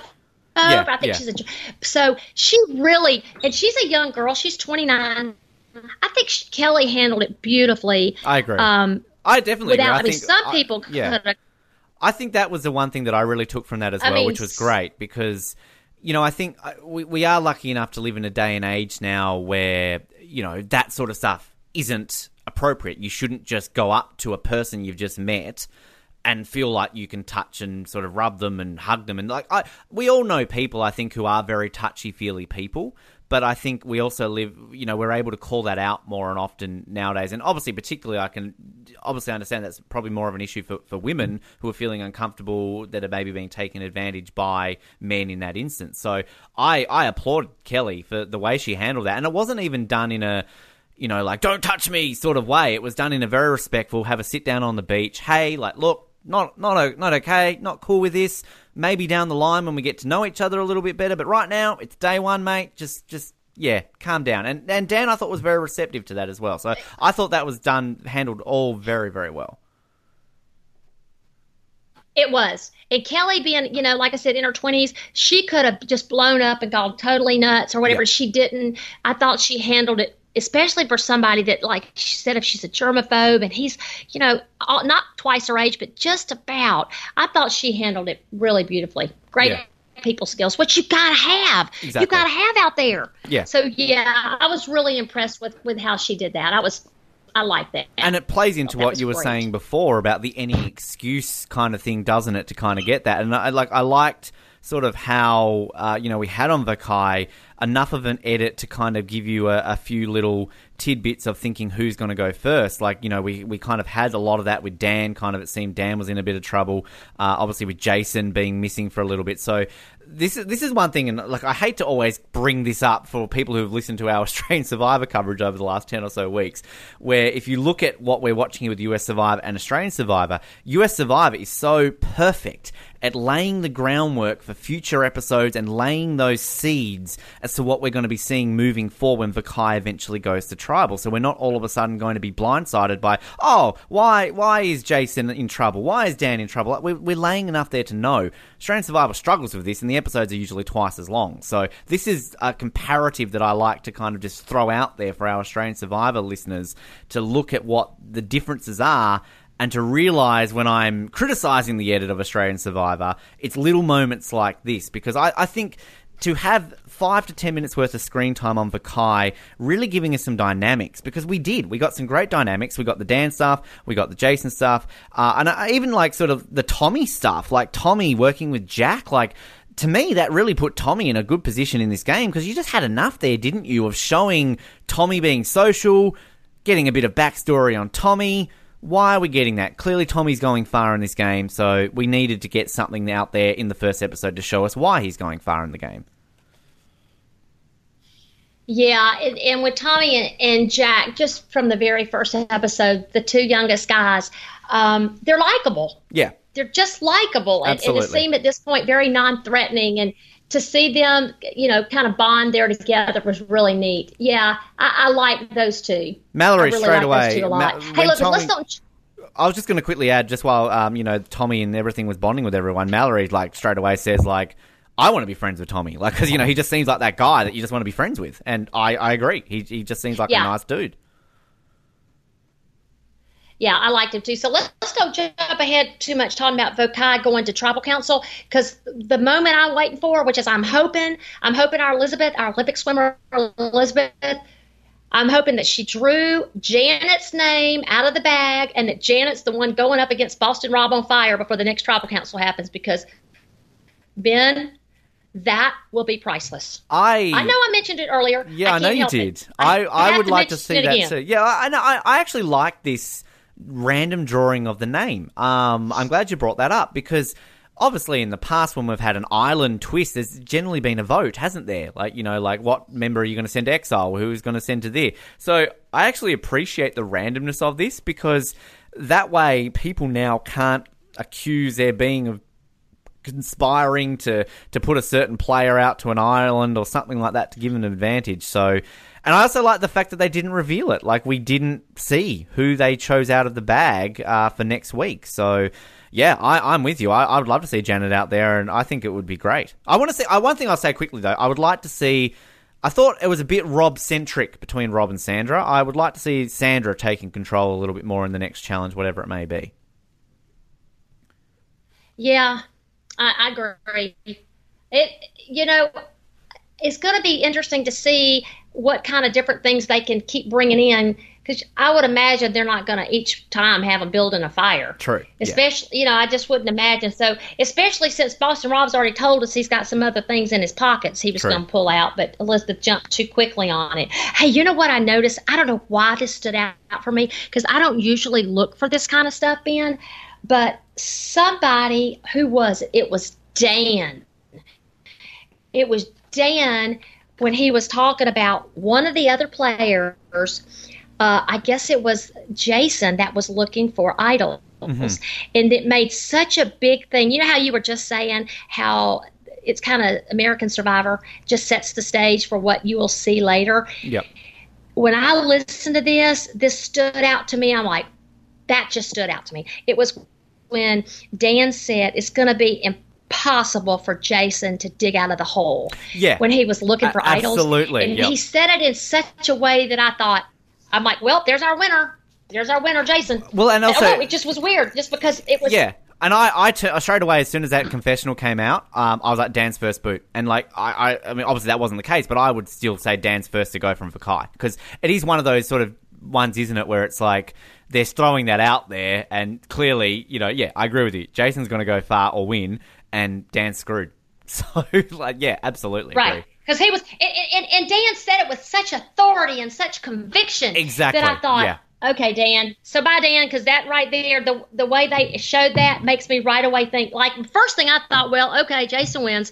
Or what you just said, the other thing, he'll be the first one to go. That only, God, just looking at my Vakai names and the way that they seem to be bonding together, it would look like that Dan would unfortunately be the easy target to be let, because other than, so Janet's 59, but we already know what Janet brings to the table. That woman can build fire, and they hadn't even seen her in the water yet.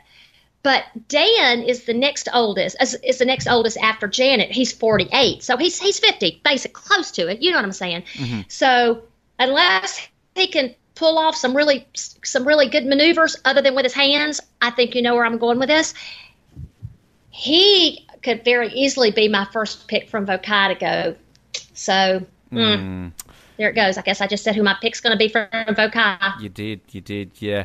I want to just get a quick fire couple of questions. We have some listener ones to close this out. But were you a fan of Rob and Sandra being observers on the tribal? Because I wasn't expecting that. And I think the thing that everybody's loving the most about this episode, and it was the episode title, is when Rob turned to Sandra and was like, "Oh, was it ever this hard for you?" And she's like, "Fuck no, I vote you out and that's it." No, I love that. You know what? I didn't expect that. And when I was watching it, what I was telling you is I was watching at the premiere with Missy, and I read that across the bottom of the screen with a little bleep of that word out.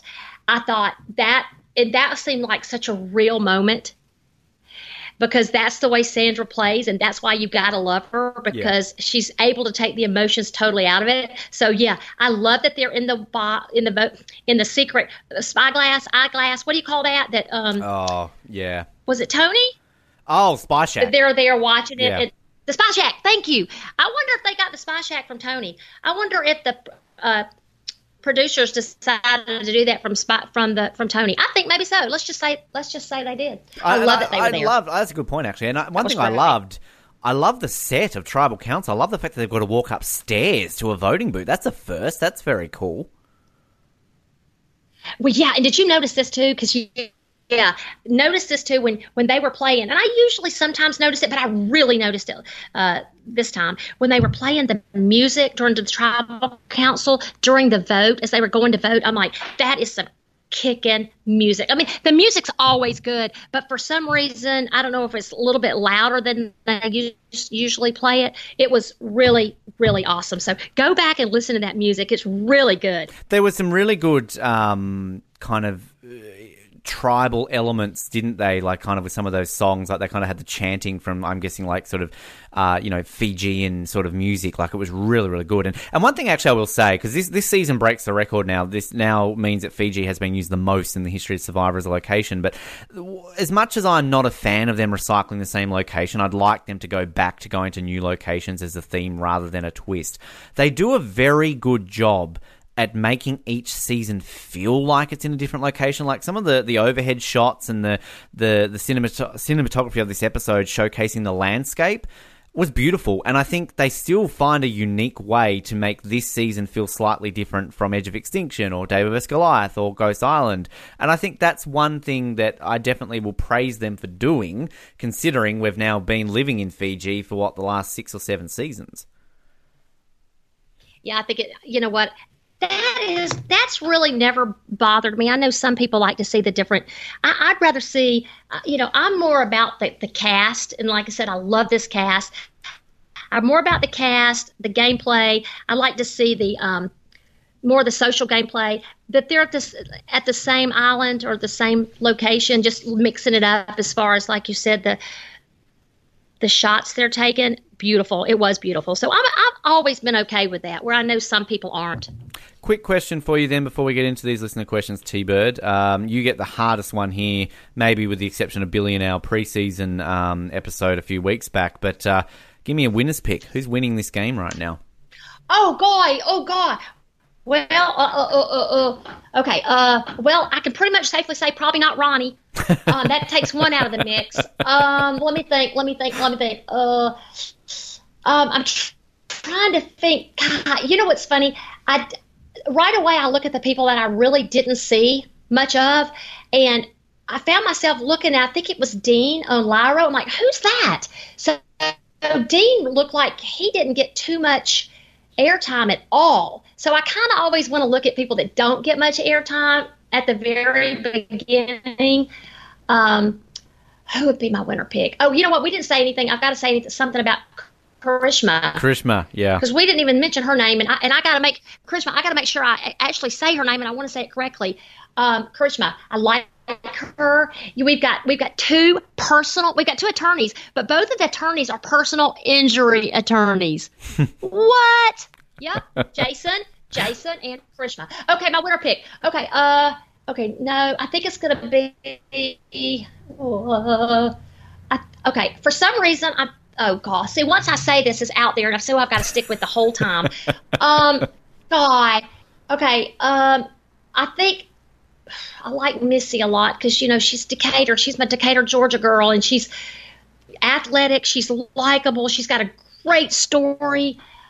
Uh, but for you know what? For some, okay, I'm gonna say it's a simple question, T-Bird. You say first. It is. I know, but I clearly, as my husband tells me, take this stuff way too serious. Okay, so who do you think?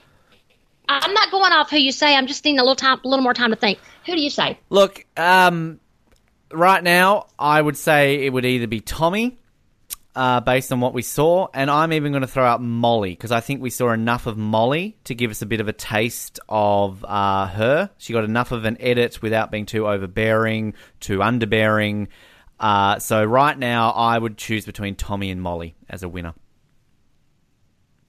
Oh, you took the easy way out. You said right now, meaning next week you could change your mind, and then you picked two. Well, I had a different person in the preseason one, T-Bird. It's got to adapt each week. Come on. Oh, you changed. Okay, so see, like I said, I'll take this way too serious. Who was your preseason? That's a very good question. I think I went out on a limb and said someone like Lauren just because I loved her. Oh, okay. I thought you were going to say Ronnie. I went on a limb and I picked Ronnie because he was a professional poker player, and that didn't work out. So now I'm going to pick somebody else this week. No, I'm teasing. Okay, I'm going to, you know what? I'm going to say, oh, God. Okay, I'm going to say, oh, gosh. Okay, I just give you a time limit. I don't know. What? All right, I'm going to say that I'm going to say, hey, listen to this while I'm getting ready to say, do you know Missy Bird? I like her because the bird, Missy Bird. Yep. Do you know her mom? I met her mom at the premiere. Her mom has never seen Survivor. Wow. She doesn't even know what her daughter's been doing. She doesn't even know what her daughter was doing this summer. Crazy. She was out there acting crazy out on the island. Her mother has no clue. So during the premiere, they were showing Janet building the fire and everybody would clap and go crazy and her mom was clapping and it was so cute. Missy would turn around and she said, wrong tribe. Wrong tribe, Mom. So cute. All right, I'm going to go with, you know what? I'm going to go with my heart on this, but just because she's adorable, I'm going to say Missy. Okay. Missy Bird. We got there eventually. I'm proud of you. That's good. It's all right. Missy Bird. Although I got to throw this in. Missy Bird. But there's a part of me that keeps being pulled to Dean, the account executive from New York. He's young. He's 28. Just because I just didn't see him much. So right away I thought, I didn't see you much, Dean. You must be the winner. Interesting. Yeah. So anyway, can I go? You pick. So you pick two. So I want to pick two also. So I'm going to go with Missy Bird and I'm going to go with Dean Kowalski. Done. Perfect. Lock it in. I like it. There you go. I need to actually remember. I can't remember my preseason wins, but I know I just got it right in Australian Survivor. Well, I did pick two in that one as well. But first time I'd ever correctly predicted a winner, T-Bird. It took me all these years, and I got it correct in Australian Survivor. So there you go. There you go. You just needed to do the Australian Survivor one. That's perfect. Apparently. I bet you won't ask me that question again. Who my winner pick is. I'll ask you any question. You can edit it. You can edit the last 5 minutes. Yeah, you probably think I would. I'm sure Rob does, but I just, we just let T-Bird raw and natural. That's all we need here. Got some listener questions to close this out. As always, thank you to everyone who sent these in, and as always, some of these have been answered throughout the episode, so we will skip over those ones and move forward to some other ones. Our very good friend Chris Dixon, he's very complimentary straight away. He says that you were the Survivor contestant that sent him a friend request because we have the same type of dog. And he said that you're such a beautiful lady. So that's where he starts it with. But then he asks... Oh, Chris! Yeah? You remember Chris? Ask who my winner pick is? Is he going to ask me? Is Chris going to ask me who my winner pick is? Thank God, no. Hey, Chris, so Chris, obviously... Okay, go ahead. No, please finish your sentence. I want you. This is yours. The floor is yours, please. All right. So Chris has a Cavalier Spaniel. Right. Because that was the dog we have in common. And my Cavalier Spaniel is named Lola. I so remember yeah. Lola. Yeah. Anyway, hey Chris. All right. Chris, what's your question? What's Chris's question? Chris asks, do you think that you would make a good mentor for season 39 contestants, and what strategic advice would you give the players? Oh, mentor.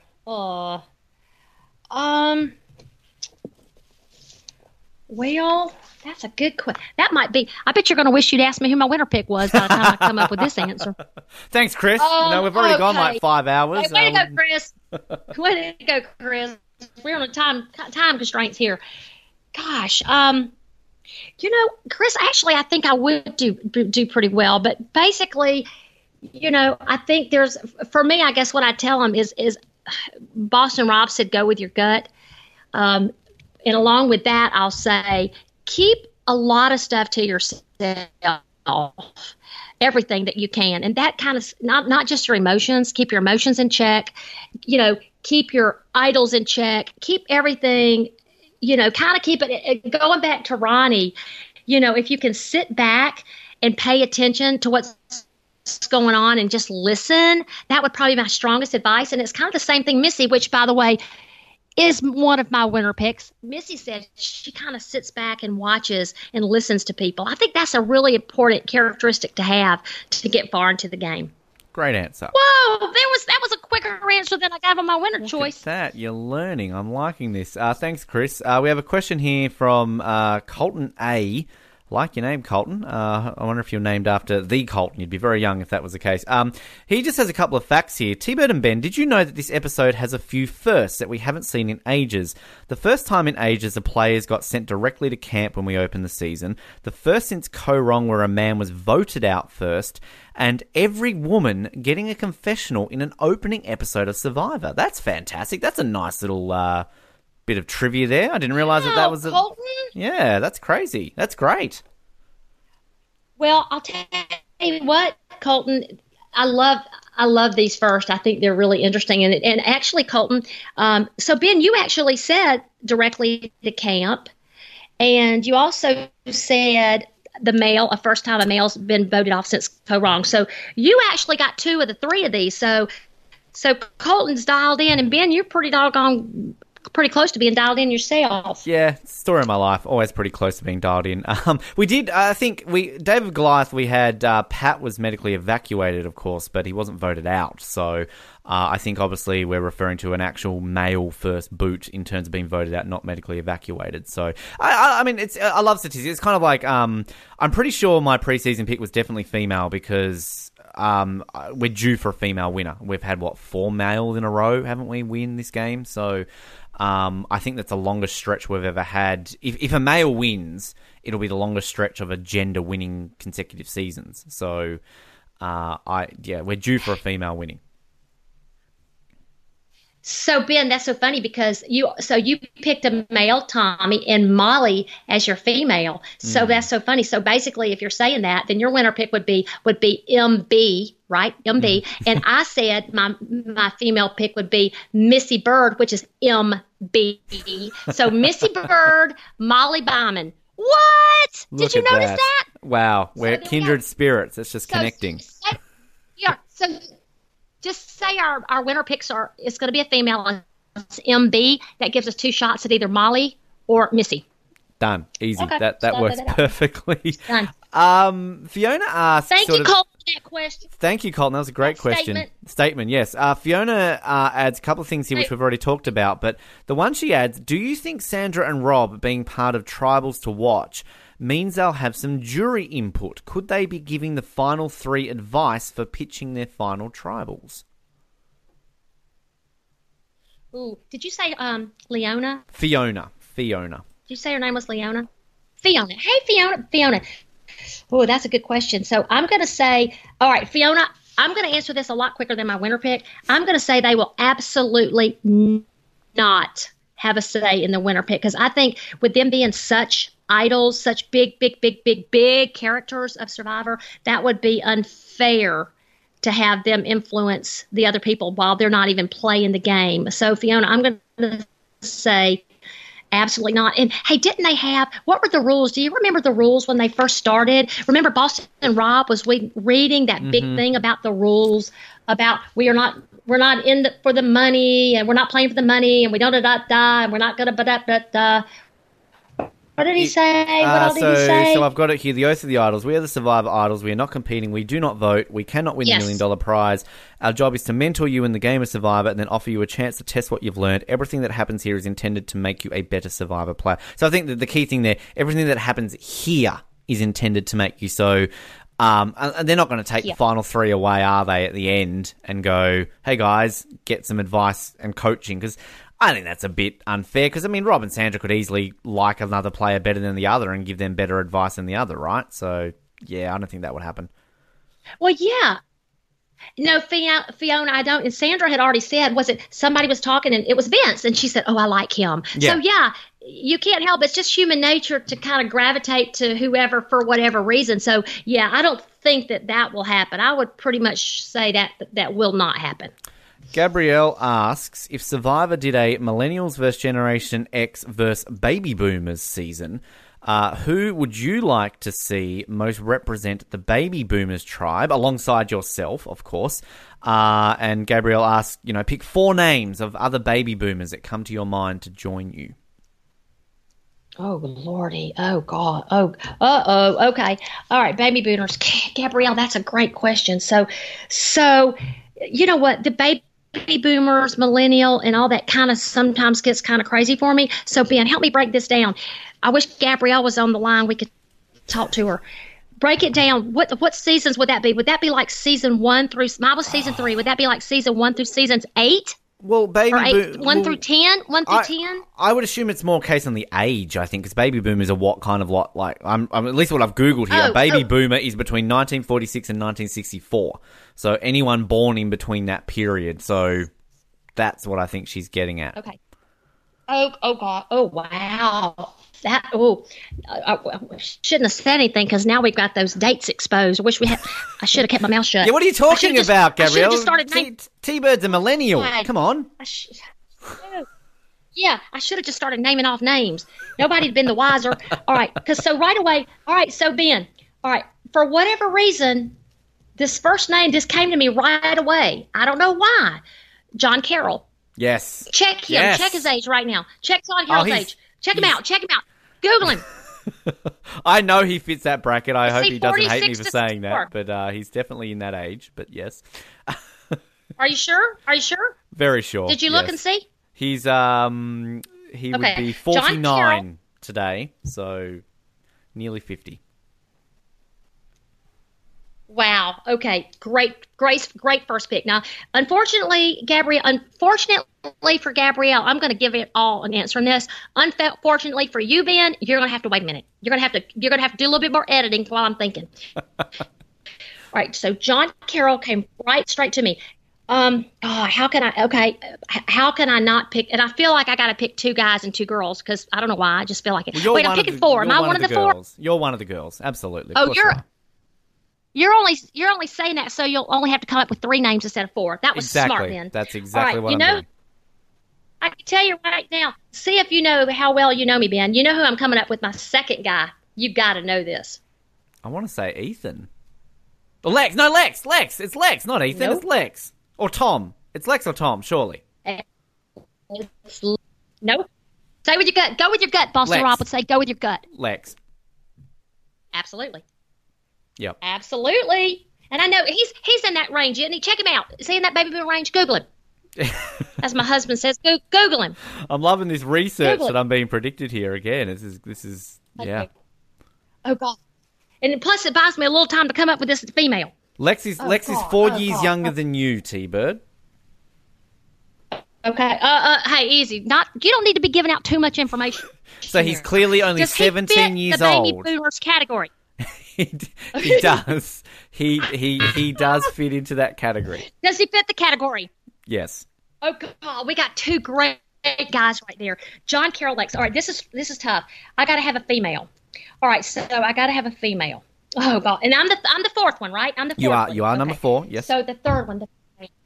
Okay. Let me just think in my head. Okay, season 1. Okay, somebody just came to mind, but let me. I hate to leave out really good people, which I know I'm going to be doing. But Gabrielle, you only gave me 3. Well, you gave me 4, but Ben's cut me out 1. So I got one more. You know who I'm going to say? Okay, you're going to guess this. God, there's 2. There's 2, and you're going to help me. You got to help me narrow it down for Gabrielle. Season 1. Yep. Season 1. Female from season 1, tough, likable, should have gone a lot further. A lot of people thought she'd win. Jenna? Colleen? Gretchen. As Boston Rob would say, go with your gut. What's your final answer? My final answer is Gretchen. Absolutely. Good answers. Gretchen. I'm liking these answers. They would be very solid picks. Well, yeah. John Carroll, Lex Vandenberg, and Gretchen Cordy. Perfect. I'm liking that. Yeah. They all absolutely. Gabrielle, that was a fantastic question. I'm so proud of myself right now. Now, once we finish this our chat, Ben, I'm going to hang up on my game. Oh my gosh, what about blah? What about no? I should have picked them. But these are good, solid. Tweet them. Very solid. And guess what else? Very likable players, by the way. Yeah, absolutely. And I think right. no Survivor Gabrielle. fan would argue with those choices. I think they are great ones. Thanks, Gabrielle. Margaret Smith. Here's an interesting one. This is something I don't. Wait. Uh-oh, what's happened? You thought of someone else? You thought of a winner's pick? Ben, no, Ben. I've got Google Gretchen to make sure we're right in the right time frame. Yeah, Gretchen Cordy. It is. I looked at it 2 seconds ago, and she was 38 during Borneo from memory. Yeah, so she would be. Yeah, she's in that age range. So 4 years younger than you, T-Bird. I'm just putting your age out there again. Sorry. She's going to yell at me after this and tell me to edit all these age zones. No. Let's quickly move to the next one before we spend any more time on that. Okay, go. I really like this question because this is something that I don't even not aware about you at all. Margaret Smith says, according to your Survivor wiki page, you appeared on the CBS game show called Card Sharks in 1987. Can you explain what that experience was like and what is this game show?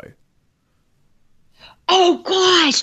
So, yes, I did. Yes, I did. I think you just said it was a CBS game show. See, I've been CBS long before I've been CBS. So, yes, it was with Eubanks. Do you remember Bob Eubanks? I know everybody remembers the Newlywed Game. I know it was even before me, but it was such a popular, cute show with Bob Eubanks. If you don't know the show, Google it and look at some of the clips because it was really a very, very fun, cute little show they had. The Newlywed Game with Bob Eubanks. Well, Bob Eubanks is the one that was the host of Card Sharks. So I was actually watching it one day. The story is, I'm a flight attendant. I had foot surgery, so I was literally off my feet for, a month or so. So I ended up during daytime television watching a little game show called Card Sharks. And it's where you answers how many people out of 100, how many people out of 100 wear flip-flops in the winter. I'm making it up, Ben. I don't know. So there's whatever the answer is of those 100 people, and then you guess how many people, and the other person you're playing against guesses, is it higher or lower? And I thought to myself, unlike a show like Jeopardy, that wouldn't work for me. I thought, shoot, I just have to know either higher or lower. I got a 50-50 shot. So I ended up doing it. I think I was on there like for 4 days, Ben. I got so lucky, and let's face it was pure luck. But I ended up winning quite a bit of money picking a 50-50 higher or lower in cards. Wow. So, I don't know. Yeah. So, I got so lucky, unlike our professional poker player Ronnie did. Yeah. It was totally beginner's luck for me. Do you have Ronnie back into the conversation. Did you record this on VHS back in the day? Do you have a copy of this? You know what? I probably do back somewhere. It's so funny, Ben, because I have all these tapes of that and of all the Survivor. CBS sent us all the Survivor tapes. Do you know I've never looked back at any of them? But somebody posted somebody posted it the other day somewhere because my husband actually, I'm like, baby, you got to come see this. And so I played like it was, whatever, however long I could take it, which wasn't that long. So I played it for him. It was a 30-minute show. So yeah, it was way back in the day, long time ago. Anyway, it was awesome. It was awesome. Yes. I have Googled it. I've seen a screenshot. Google it. I should have. So there is a screenshot of you on there. So I'll have to share that on our page. But that's crazy. I'm not just saying this to suck up to you. I swear I am not saying this to suck up to you.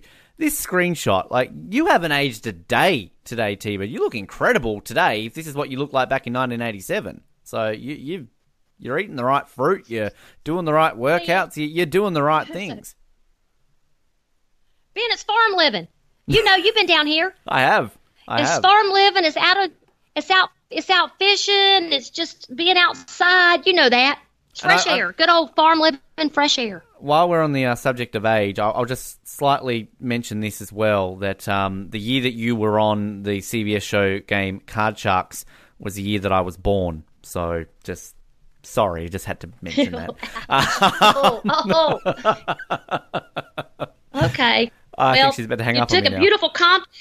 You took a beautiful compliment, and it just fell apart really quickly there. No, I'm teasing. I'm just teasing. Margaret, thank you for bringing that up. Thank you, Margaret. Thank you, Margaret, for bringing that up. Thank you. That was so fun.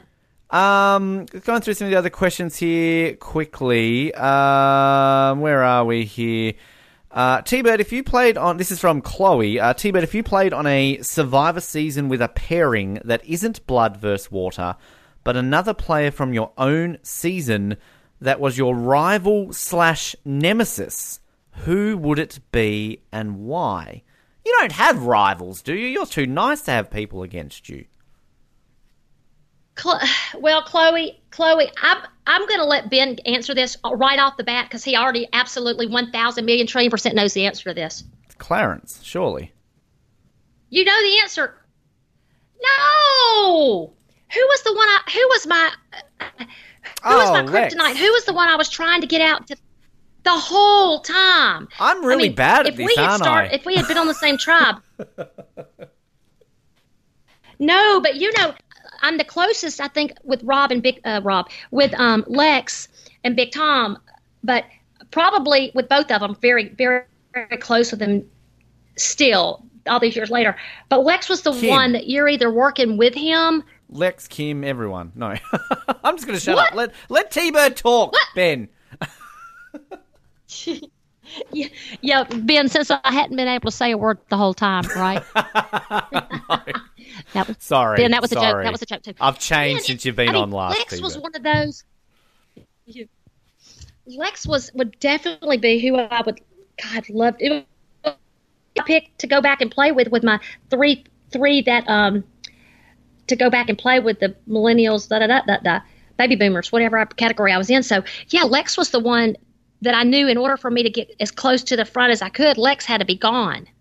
So Lex is always the one. Oh God, definitely Lex. Chloe, definitely 100% Lex. I feel like if I was any form of professional podcast host, I'd go back and edit everything that I just said out and then just go, when you say, Ben, who do you think? I would have just gone, Lex. And you would have gone, Ben, you're right. And then we would have been fantastic. So, would have worked out really well. So, wow, my impersonations this episode are really failing, aren't they?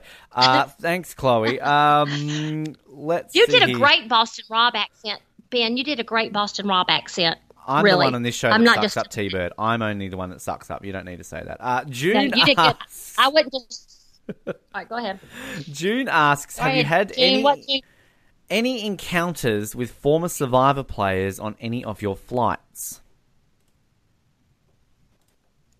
Yes! You players, not fans, but players. Fans, absolutely yes. But I had one, I had Sharia from China. Nice. Sharia from China.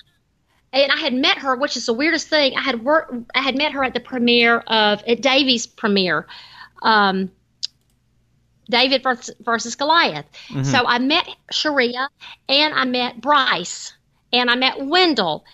at Davy's premiere. And then not less than a month later, I had her coming. I want to say we were coming flight New York back to Atlanta. And if I had just met her, like I said, a month prior. So it was like we'd known each other forever. So it was great. Yes. So Sharia from China.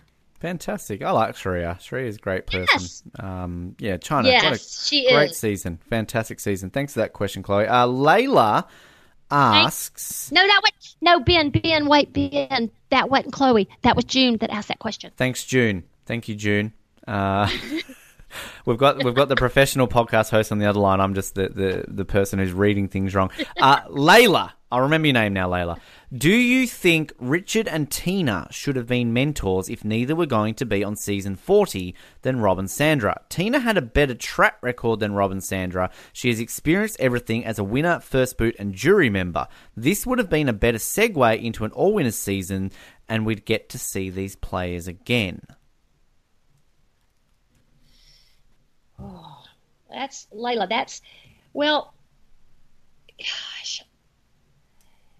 Yes. Let me say this. I don't know how to say this exactly, but even if they'd had, maybe since Layla brought that question up, maybe even for S39 mentors, they would have had maybe 4. Sandra, Rob, Richard, and Tina, which I think are iconic players too, because, the good thing about Tina, like Sandra, like I've heard people say about Sandra, which is funny.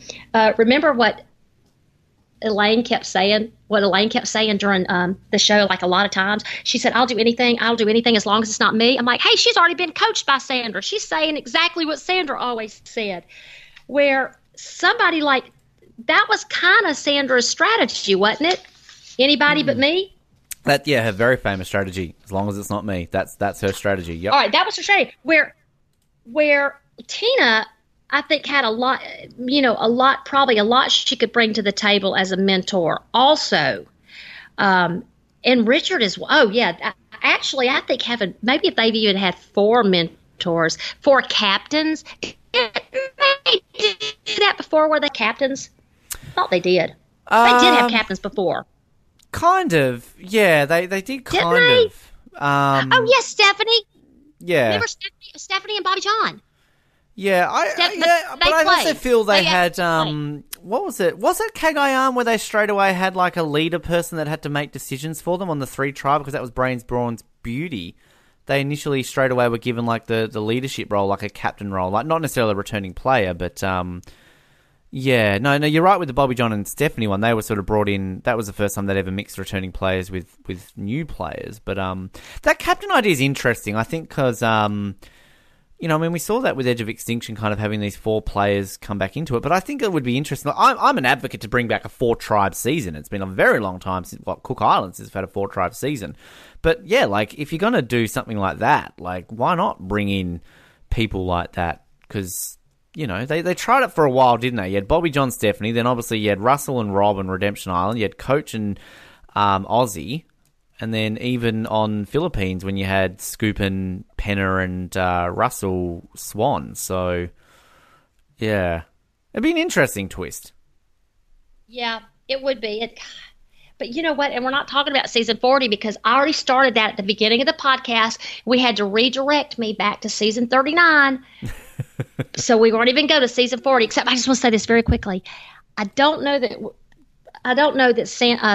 Tina and Richard are on season 40. Now, I'm not privy to who's on season 40. They're not going to tell me anything. But I don't know how you can. Okay, well, all right. That's a debate we've been questioning in a long time, why the hell they're not out there. But, yeah, anyway. Let's see here. Okay. Richard asked the question. T-Bird, what was it like meeting? Yeah, I remember this one.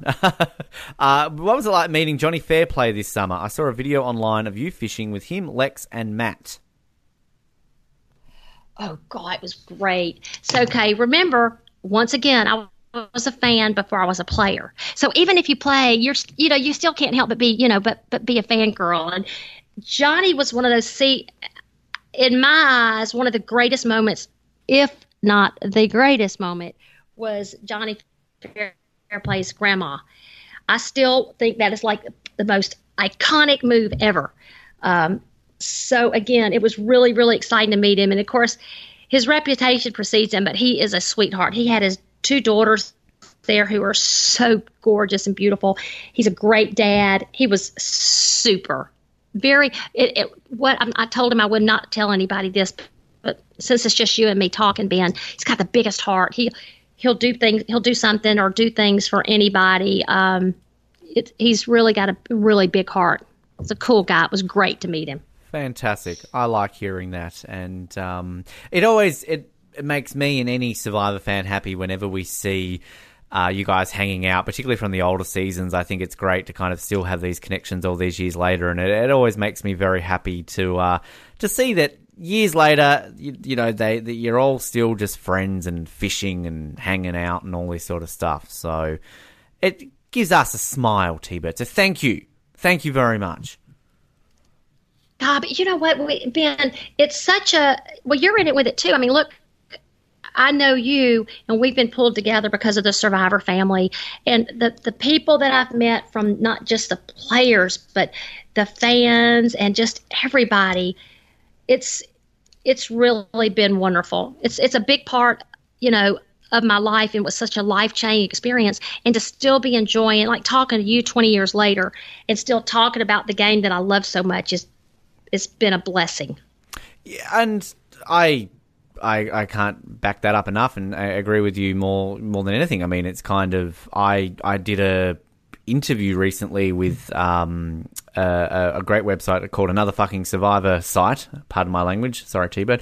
And sort of the question was asked about my experiences and everything with this show. And yeah, I mean, 10 years ago, I could have never imagined that I would have done what I had done in the last decade with Survivor contestants, stay at people's houses, have you guys come to my wedding and things like that. So it's insane. This show is incredible that it's created so many great moments and memories and relationships for you, for me, for everyone who's been involved in it. Yeah. Richard, that was a great question. Thank you for asking about Johnny. Fair play. But yeah, Ben, and again, it's not just the camaraderie, but between the players. Like I said, it's just I hate to say fans. Like I said, I'm a fan too, but meeting the people that that are played, that want to play, that just are just spectators, and it's been really cool. Exactly. Very awesome. And, I respect everybody's opinions, all the different opinions on how the game, how it's changed or how they like how it's changed or not like, I respect and love hearing different opinions on it because everybody's got a different angle on what they think. Just kind of like you said about, different people thinking they like to see a different location than Fiji or different this or different. They keep changing it up, and that's what they've got to do to keep it fresh, even though I know at times a lot of people will say, just take it back to the way it, take it back to old school, but you got to keep things mixed up. You got to keep it fresh. Exactly. And that's the thing, like, traditionalists like ourselves, we loved it back in the day. We were there when this show was the biggest thing on television, and we kind of remember that. But, there are definitely things about this show that I am not happy with the direction they've taken, but you summed it up exactly right. They've got to adapt. They've got to change. This show's been on air for 20 years. What other shows can last that long and be still successful? I mean, this show still rates regularly. It's still talked about. There is still a large fan base for this show. CBS aren't dummies. They're not going to continue with a show that no one gives a shit about anymore. So they have to adapt. Television changes. Reality TV changes. Sure, it might not be the same as what it used to be, but again, I'm still happy that it's on the air and we can sit here and talking about it. Whether or not it's the same product I liked 20 years ago, it's still Survivor, and I'm still always going to love Survivor no matter what it gives me. Yeah. I mean, that is still on the air all these 20 years later. They're doing something right. Exactly. They're definitely T-Bird, doing something right. We are doing something right by getting you on this show all the time. And I know half the airtime tonight was taken up with you coming up with the winner's pick, so that was great. But it's always a pleasure to have you on this show. It's been obviously a couple of years, I think, since we've sort of really covered this. But you're welcome anytime. I don't even need to say come back again because you'll do it because you're awesome. And I always appreciate getting you on this show and chatting Survivor with you. So thank you very much for your time today. Ben, thank you so much for having me. I know we're going to have a great season play out. It's going to be fun. So it gets us through the fall, gets us up to the holidays. So it'll be fun. And a fantastic chit. I feel like sounding like the people in the country that I live in. There with Teresa and T-Bird and, well, the same person. But you know what I mean? It's a fantastic chat to hear her thoughts and her insight, and always great to have her on the show. So thank you very much for your time, T-Bird, as always. And we'll be back next week for another recap. Who is it going to be with? I don't even know. We'll find out during the week, and we'll let you know, so you can send in your listener questions. If you have any other comments or questions or anything else you want to get to us, you can hit us up on the social media pages. Just search for the Oz Network, Twitter, Facebook, Instagram, everything else beyond that. Email as well, theoznetwork.net. That's a website. You can go there as well.